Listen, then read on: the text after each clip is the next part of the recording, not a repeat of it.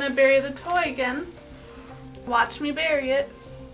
In my lab we study spatial memory and attention and executive function. Oh, there it is, you're so close.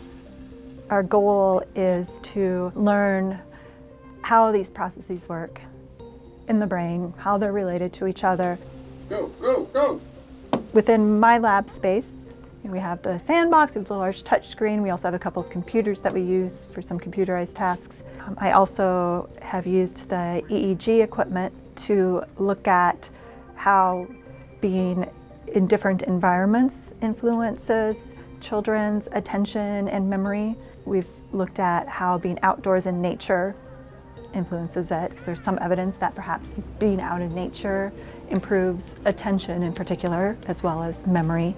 The space and the equipment that we have access to is amazing and allows us to do a level of research that we couldn't do before because we just didn't have the equipment for it. It allows, especially people with specialized equipment, or even just people who are very somewhat interdisciplinary, to really collaborate and work together. All right, point on the sand where you think the toy is. The more we can understand the basic processes underlying memory and attention, the better we'll be able to develop interventions for children and adults who perhaps have deficits.